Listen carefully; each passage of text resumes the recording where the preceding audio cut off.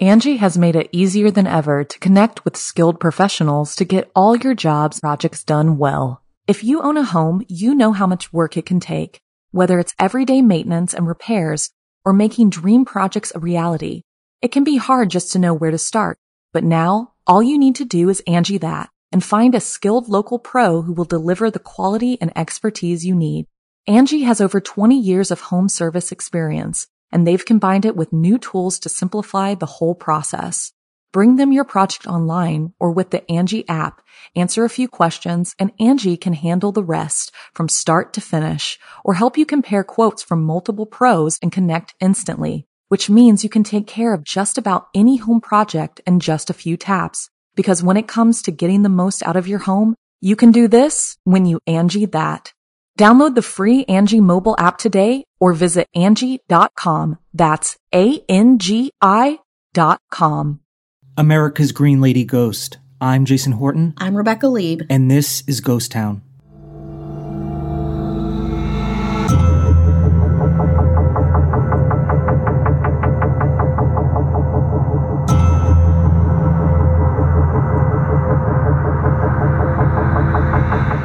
This episode has everything. We have hauntings, we have pirates, we have fashion, we have firstborn children, we have immigration, and we have Puritans. I mean, what else do you need? It's the greatest hits. Yeah, exactly. I mean, throw in a witch and it's like, just stop here, stop now. I am so excited about this. This is a suggestion from my friend Erin Leaf. She is my resident Irish and New Hampshire historian, and she's like, you have to do an episode on Ocean-born Mary. And I was like, Ocean-born Mary? Yes, please tell me more. And she kind of introduced me to the subject. But it is about this woman, this extraordinary woman named Mary Wilson, whose life from birth to death, past death, is crazy. It's very interesting. It's very crazy. It's very New Hampshire centric and feels like so like East Coast old world as I sit in our little podcast nook wishing that I could go outside. You know what I mean? So Mary Wilson was born on July 28th, 1720 on a ship from Northern Ireland to Boston. Mary's Scottish parents, Elizabeth and James Wilson, were emigrating to New England to get away from the violence in Northern Ireland and bought a passage on a ship called the Wolf. During the trip, the Wolf was overtaken by pirates who intended to take over, loot the ship, sink it, sparing nobody on board. But as this was happening, the pirate captain, which again, even saying pirate captain, like the pirate captain, heard the cry of an infant down below deck. He went to discover who or what was happening there, and he saw Mrs. Wilson holding her newborn daughter. The pirate captain told Mrs. Wilson that if she would do him the honor of naming the baby after his own mother Mary, some say it was his wife Mary, someone in his family named Mary, he would spare the whole ship, not take a dime, and leave peacefully. Obviously, Mrs. Wilson agreed, and the pirates departed, but not before the pirate captain came back aboard the Wolf one last time, which I'm sure freaked everyone out, with a bolt of green silk, which he presented to Mrs. Wilson, stating that it was for little Mary's wedding gown. It's just like a pirate. It's like something switched in this pirate's head when he saw this little baby, and he's like, actually, I'm a great guy. How about some cloth for her wedding day? I feel like this is what some Disney movies are based on. It is. It's so like folklorian. Another version of this has the pirates boarding the Wolf and taking Mary's pregnant mom, Elizabeth, aboard their own ship, causing her to go into labor and give premature birth to her daughter. And the pirate captain, also a father, took pity on her.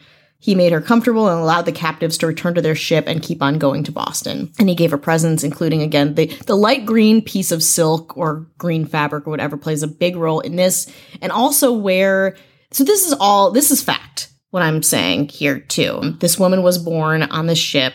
She came over to Boston, but we're not sure really when that departs into something else entirely. And it also has roots in this Scottish-Irish folklore. So where the reality of this begins and the folklore takes over, it's hard to say, or if there's a mix or whatever, and certainly we'll talk later about people capitalizing on that. Either way, it's like this appropriated history and tale from Europe that was brought to the Americas. So they get to Boston. Mary's father died shortly after the ship landed, and Elizabeth remarried a man named James Clark, prior to settlement in Londonderry. He was another kind of Scottish-Irish immigrant guy, stuck close together, those Scots and Irish people. And a lot of the people who brought them there were Massachusetts Puritans. They convinced a lot of the immigrants that they would have a better life there. The Puritans viewed them as another persecuted religious minority and thought that if they band together, both groups could settle on the frontier in solidarity. Or the Puritans thought that maybe the Scottish-Irish would be on the front lines of the French and indigenous peoples' crosshairs, and they could kind of avoid any kind of conflict, violence, what have you. Probably the latter, I would say. In any case, Elizabeth Wilson may have worn the green cloth on her wedding day. That's the mother. And Mary, ocean-born Mary, grew up to be a handsome woman over 6 feet tall with red hair and bright green eyes. While reports of her physical appearance can't be verified, she had 4 sons and 1 daughter. All of her sons were known to be very tall, red-haired, and green-eyed. She was said to be elegant in her manners, resolute and determined, of strong mind, quick of comprehension, sharp in her conversation, and very witty with a strong brogue. And then Mary did in fact wear the green silk on her wedding day, a testament to her promise to that weird pirate who came aboard her ship as she was being born and spared the whole Wolf's crew lives and passengers' lives. She married a man named James Wallace. They were married for 39 years until October 30th, spooky, 1781, when James died in Londonderry and was buried in the Hill burying ground there.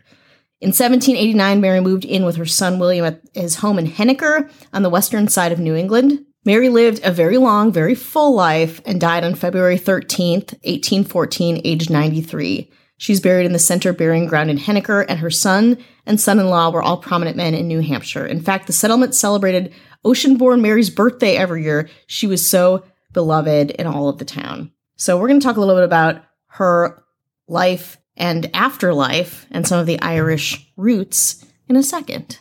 Angie has made it easier than ever to connect with skilled professionals to get all your jobs projects done well. If you own a home, you know how much work it can take, whether it's everyday maintenance and repairs or making dream projects a reality.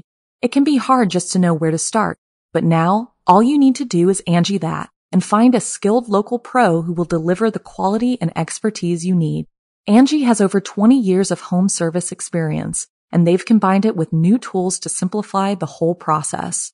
Bring them your project online or with the Angie app, answer a few questions, and Angie can handle the rest from start to finish, or help you compare quotes from multiple pros and connect instantly, which means you can take care of just about any home project in just a few taps. Because when it comes to getting the most out of your home, you can do this when you Angie that. Download the free Angie mobile app today or visit Angie.com. That's ANGI.com. How's everyone doing? How are you? Mm-hmm. Are Good, you doing well? bad, very bad, extremely bad. Pretty good though? Huh?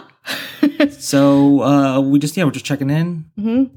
Yeah, we're here for you still. Again, anything you need, if you want to reach out, what have you. I think people are really reflecting on some past episodes, and some really resonate with people, and they get in touch with us with really great stories. There's got to be a way for us to kind of go back and take stories on certain episodes and maybe revisit some. Yeah. And, kind of update people. Sometimes there's new news things. That'd be something fun to do. Yeah, I think we've done so many episodes at this point, it's kind of hard to keep track of what to update, what not to, but trying to be more cognizant of that for sure.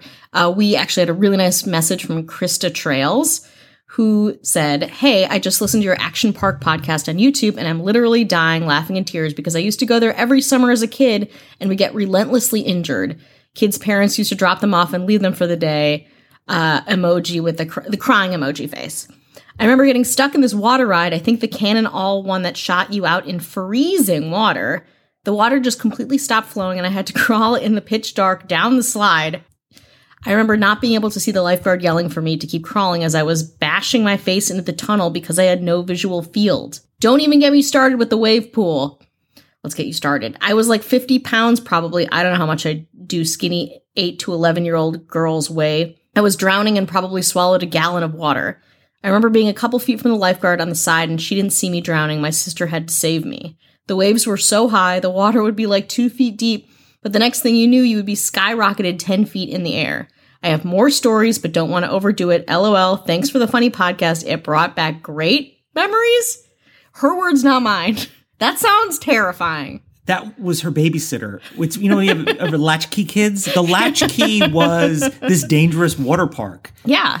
Horrible, abusive water parks. And I think it's great. I mean, I think everyone has their own, whether it's like a haunted house or water park or amusement park story, even if it's not Action Park, they have their version of it. I feel like we should revisit Action Park with all these stories compiled together and combined. There's also a documentary coming out. I got the director sent me the trailer earlier. I don't know what has been happening with it lately, but I want to clue that in and kind of include. We should do like a big meaty Action Park because it is one of my personal favorite episodes, and it is so fucking funny and terrifying all at once. Let's get back to Oceanborn Mary. So Mary wore the silk that the pirate gave her back when she was a tiny little newborn, and it was also worn by many of her descendants at their own weddings.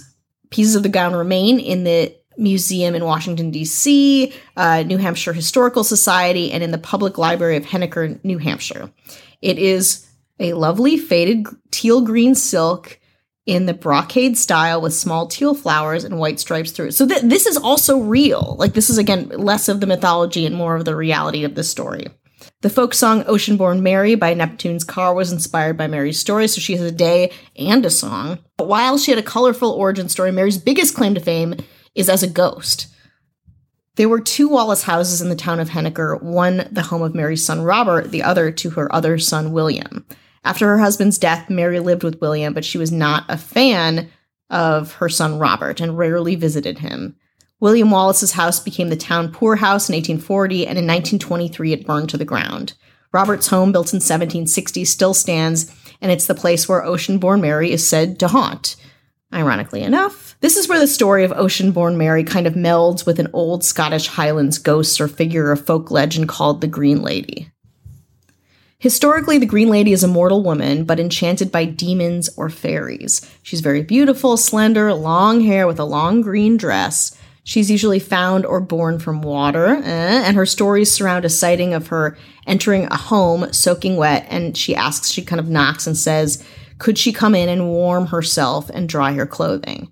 If she's welcomed in by the people, she stays for a while, essentially becoming the home's own Green Lady. A good Green Lady can protect a house and the family in it. If the family moves, the Green Lady remains in the house and protects the next family to move in.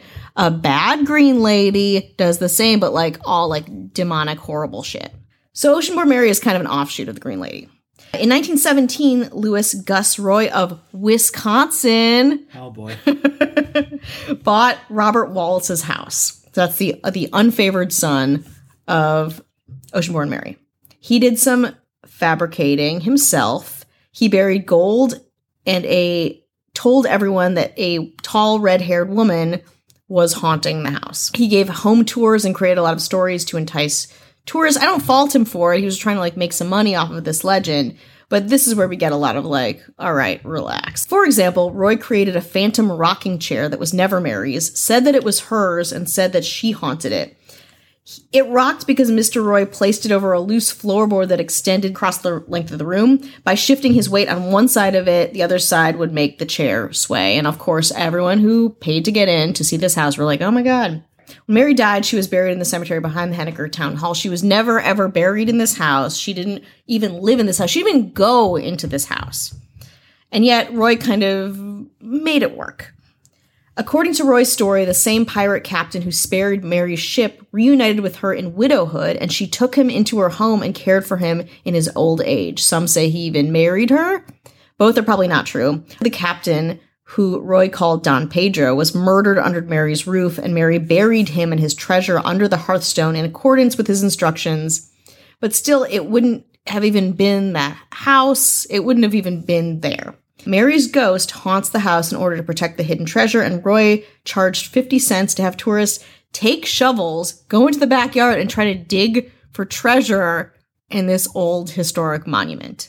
Lost strangers stopping at the house to ask for directions were said to be met at the door by a tall red-haired woman in a colonial dress, who they assumed to be a historical reenactor. Others thought they saw a similar figure in the yard or walking down the road to town. So there are sightings around this house, despite the kind of bullshit that went inside of it. Of course, no human remains or treasure have ever been found there. Mr. Roy died in 1965. Subsequent owners of the home, while intrigued by the legend, are discouraging people to come by or do anything around investigating the Oceanborn Mary legend.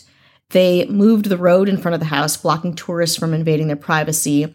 The house last appeared in Yankee Magazine in September 1996, where it was in the house for sale section, listed at $875,000. Again, Mary's husband died on October 30th. Sightings of her have been reported all over town, even to this day, especially around Halloween. So maybe I want to credit the New England Historical Society, Jeremy Entremont, author of Oceanborn Mary, The Truth Behind a New Hampshire Legend, and hollowhill.com. I think there's something to the green lady, the woman in white, the woman in black, the man in black. With color. Yeah, if you associate somebody with a color, I feel like it's very alluring. Mm-hmm. It's very powerful and very charged, I think, the visuals around it, or even just like retelling a legend that has a really strong visual. And this is a part of that, but it's kind of true too. And again, it's like, who knows how much of this is actually real or whatever, but it's a nice like bridge from old world shit to the new world. I saw a ghost. It was the woman in cat hair. She was a woman. Her shirt was covered in cat hair.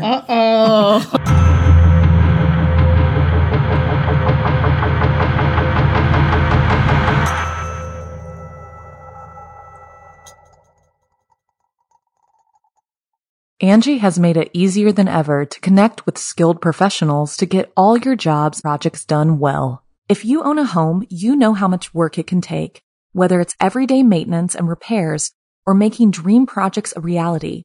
It can be hard just to know where to start, but now all you need to do is Angie that and find a skilled local pro who will deliver the quality and expertise you need. Angie has over 20 years of home service experience, and they've combined it with new tools to simplify the whole process.